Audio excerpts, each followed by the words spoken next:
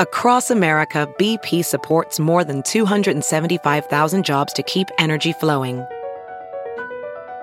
Jobs like updating turbines at one of our Indiana wind farms and producing more oil and gas with fewer operational emissions in the Gulf of Mexico. It's and, not or.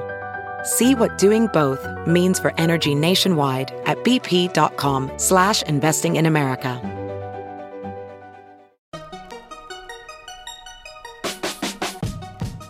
Welcome to the Tech Meme Ride Home for Tuesday, October 9th, 2018. I'm Brian McCullough.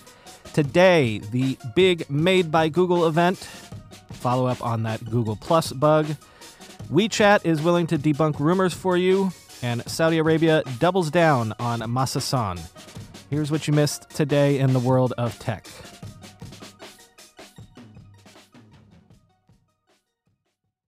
Google held its big hardware event today in New York City. The headliner, of course, was the new Pixel 3 smartphone, which has a 5.5-inch screen, and the Pixel 3 XL, which sports a 6.3-inch screen. The bezels on both devices have been slimmed down significantly, giving each phone an increase in screen real estate over last year's models. But also, welcome to notch life, Pixel heads. Both phones have wireless charging for the first time, dual front cameras, and you can pre-order them now for delivery October 18th. The starting price for the Pixel 3 is $799, and the 3 XL starts at $899. That gets you 64 gigabytes of storage, but for $100 more for either phone, you can juice that up to 128 gigabytes of storage. It should be noted, however, that those price points represent an increase of $150 and $50 respectively on last year's models. Both phones include a Snapdragon 845 and 4 gigabytes of RAM. Notable are the front-facing stereo speakers, the new Titan M security chip, and if you pre-order, you'll get 6 months of YouTube Music for free with your phone. Google's stuck with a single rear 12.2-inch megapixel camera on both phones, but then Pixels are widely considered to have the best cameras in the business anyway, so NBD. But those dual front-facing cameras allow for some fancy new selfie stuff that is enabled by some clever new software that Google demoed extensively. In a brief hands-on, The Verge's Dieter Bohn wrote, quote, "These phones feel significantly more premium than last year's Pixel 2. Moving to a glass front and back gives them a much higher quality look and feel overall. The glass on the rear is a single pane with the matte finish sort of sanded in the bottom half. It does mean, however, that these phones are slightly heavier than the previous generation," end quote. He also said that on first impression, the screen is significantly improved over last year as well. But there were a couple of related items surrounding the Pixels that will get headlines as well. Google is now selling you a Pixel stand for $79, which will make use of the wireless charging capability in an impressive new stand that will allow for useful Google Assistant interactions when docked. So you can still make use of Hey Google when charging.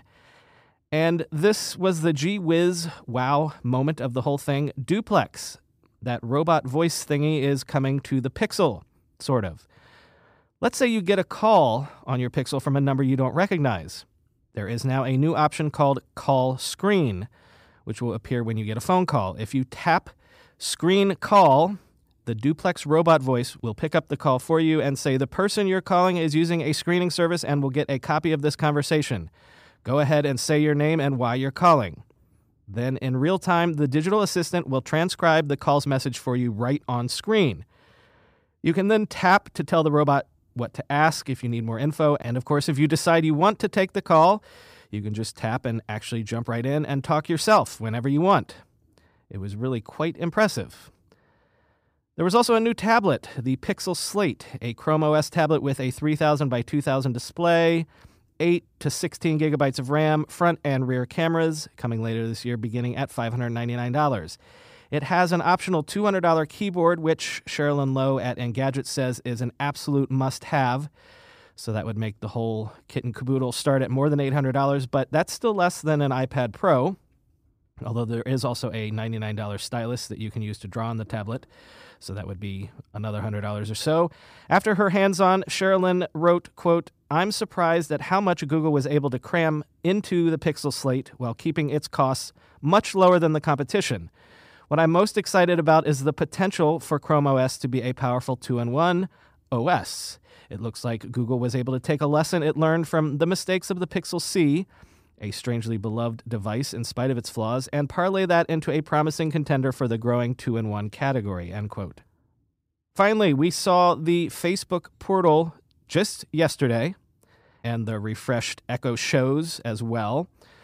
Well, here's Google's entrant into the smart speaker / assistant with a screen sweepstakes.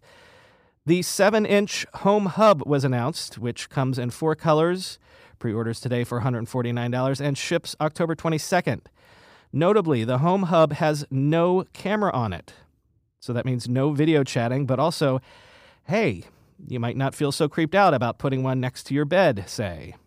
And that's exactly what Google wants, next to your bed or in your kitchen. They touted all of the smart home integration that this device would allow with things like Nest and other smart home devices. They really want this to be what it says in the name, your Home Hub. Turn off the lights, check your calendar, ask Google a question, look up a recipe, and get step-by-step directions on screen. You can also watch YouTube and YouTube TV on the device. You get 6 months of free YouTube Premium included when you pre-order. And when not in use, it doubles as a digital photo display, integrating with all those photos you upload to Google Photos every day. All in all, I have to say, for that price, this was a super compelling device, to me at least. And again, no camera, so I don't have to worry about any creep shots. As Janko Rutgers tweeted, quote, Google couldn't have wished for a better build-up to the Home Hub reveal than yesterday's Facebook portal announcement, end quote. Although I bet they wish that Wall Street Journal piece hadn't come out yesterday as well. Not a single mention of Google Plus during the entire event today.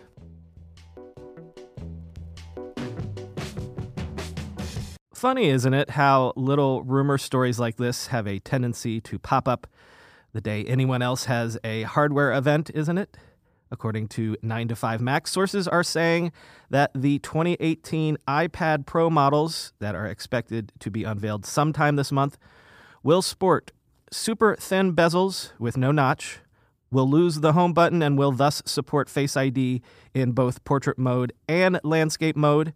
Will have a USB-C port which will be able to output 4K HDR video to external displays, and will get a new version of the Apple Pencil that will have proximity pairing like AirPods do.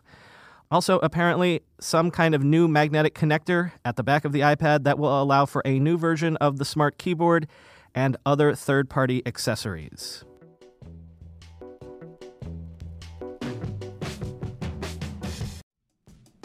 We're being sponsored today by a company on a product that longtime listeners know I have used for years and literally cannot live or at least work without it. 1Password. 1Password combines industry-leading security with award-winning design to bring private, secure, and user-friendly password management to everyone. Companies lose hours every day just from employees forgetting and resetting passwords. A single data breach costs millions of dollars. 1Password secures every sign-in to save you time and money. Any device, anytime. 1Password lets you securely switch between iPhone, Android, Mac, and PC with convenient features like autofill for quick sign-ins. All you have to remember is the one strong account password that protects everything else. Your logins, your credit cards, secure notes, or the office Wi-Fi password. 1Password generates as many strong, unique passwords as you need and securely stores them in an encrypted vault that only you have access to.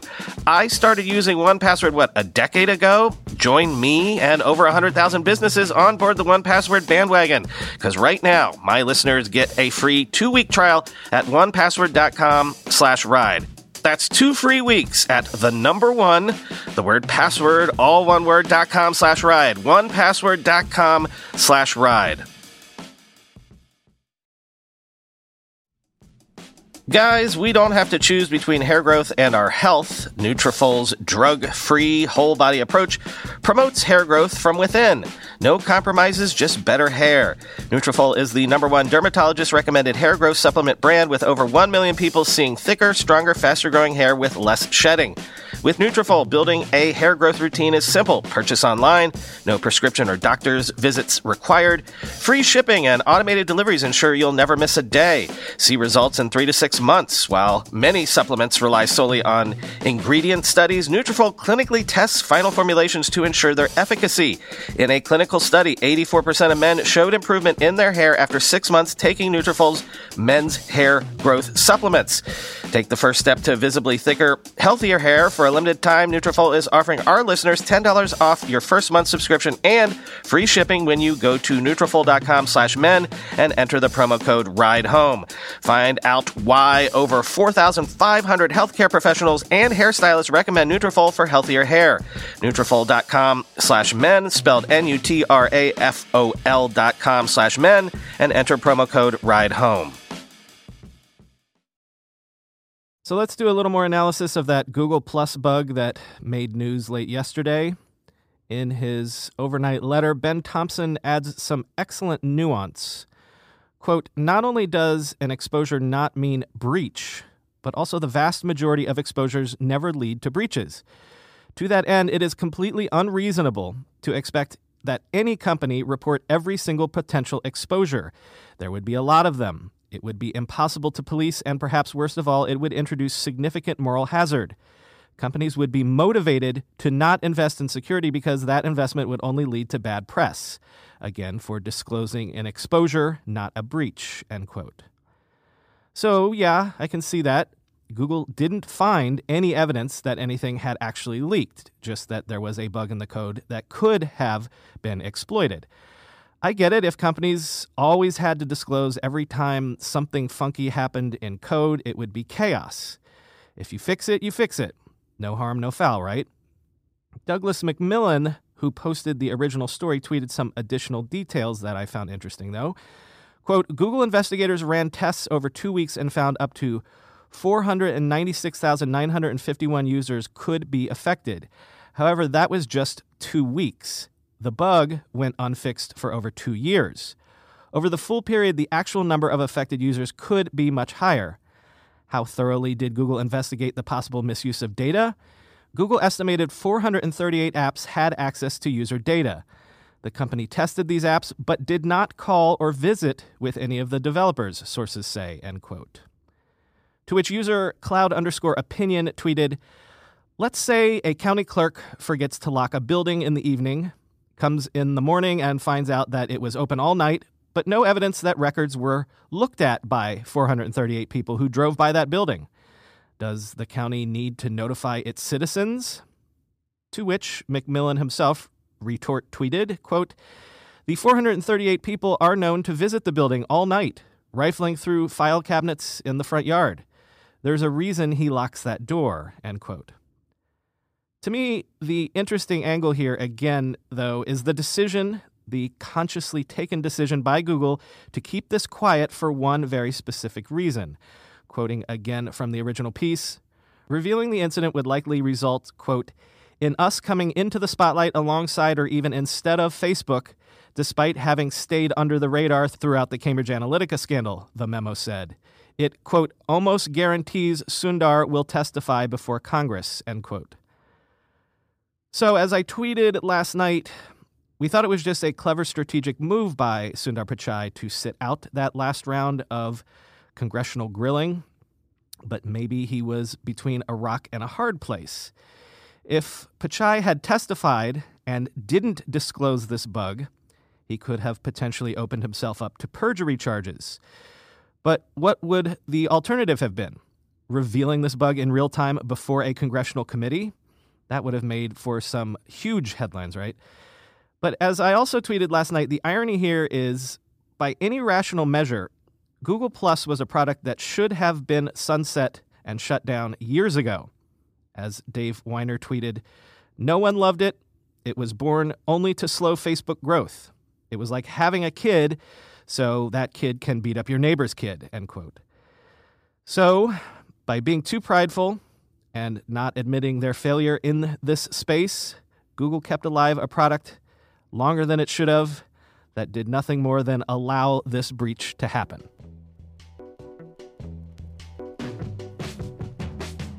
On the flip side, Google said today that it has decided not to compete for a Department of Defense contract that could be worth potentially $10 billion, citing Among other things, a poor bidding process, but also potential conflict with Google's values around the use of artificial intelligence. The DoD project, known as the Joint Enterprise Defense Infrastructure Cloud, or JEDI, intends to transition massive amounts of Defense Department data to a commercially operated cloud system. Quote, "We are not bidding on the JEDI contract because, first, we couldn't be assured that it would align with our AI principles," a Google spokesman said in a statement. "And second, we determined that there were portions of the contract that were out of scope with our current government certifications," end quote.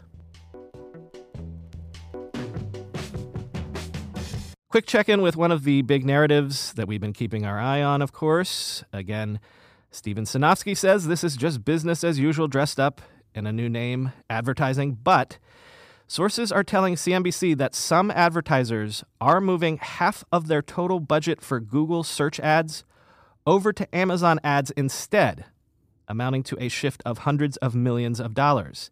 That's real money, and it's only just beginning. Now, caveats, these are probably some very specific advertisers. Quote, "Not all categories of brands are shifting money to Amazon.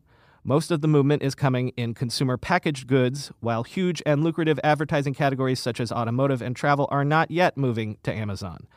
Also, while Google search may be flattening, advertisers are moving parts of their ad spend from other media to different Google properties, particularly YouTube," end quote.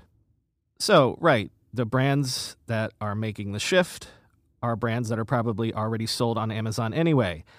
Still, Google has been plugging away for years to make Google Shopping a thing.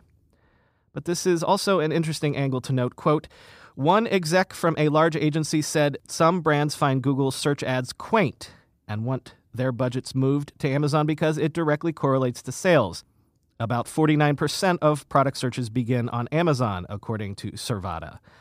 Another said clients appreciate Amazon is a seamless shopping experience. Using a Google search ad to lead to a purchase may require a person to set up an account and input their credit card information with a separate website.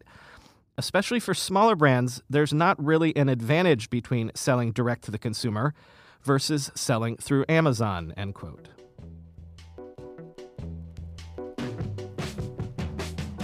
Let's end with a couple of the stories I cut from yesterday's show to make way for the Google Plus news. The site Abacus has an interesting piece up looking at WeChat, the chat and communications app platform that is so popular in China, many have called it the Chinese Facebook. So how does WeChat deal with fake news? Because fake news is everywhere now. Well, WeChat actually posts the top 10 rumors every month, so it can debunk them.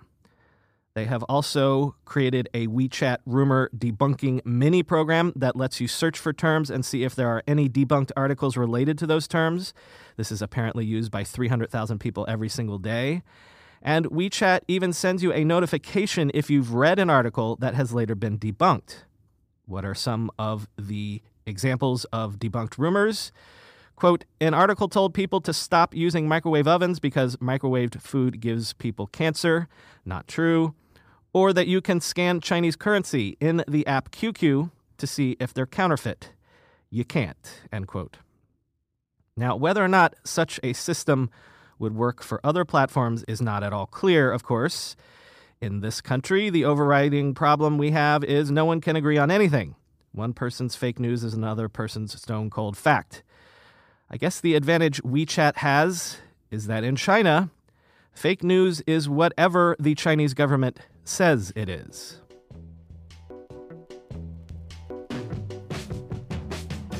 And finally, let's check in again with Masa Son. Saudi Arabia has announced it will invest $45 billion in SoftBank's expected and planned second Vision Fund. That represents a sizable chunk of the approximately $170 billion the Saudi Investment Fund expects over the next 3 to 4 years. Quote, "That money would come from the sale of a stake in Saudi Basic Industries Corp., the initial public offering of state oil company Saudi Aramco, according to PIF chairman Mohammed bin Salman, who is also Saudi Arabia's crown prince. The PIF wants to be a key investor in the second $100 billion investment fund that SoftBank Group Chief Executive Officer Son plans to raise," Prince Mohammed said in an interview with Bloomberg. That would bring the PIF's contribution to the two funds to $90 billion, he said, end quote. So again, I know I go on and on about how Masa-san has upended VC with the massive amounts of money he can deploy, but think about this even from a geopolitical or historical perspective. The world's largest petrostate is now diversifying away from fossil fuels by funneling proceeds from its fossil fuel economy to a Japanese investor who is essentially using all of that money to fund the technology companies that will be transforming the world for the next 50 years.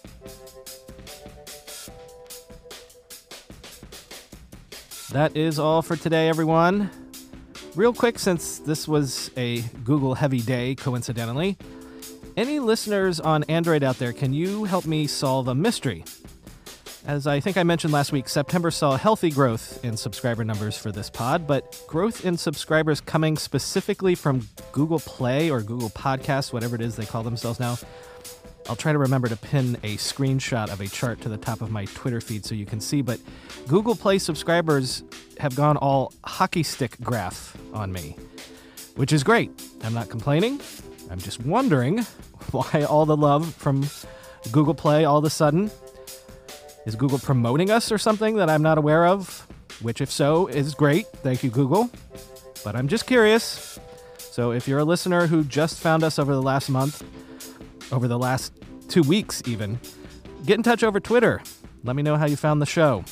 And, by the way, thanks for finding it and becoming a listener. Talk to you all tomorrow.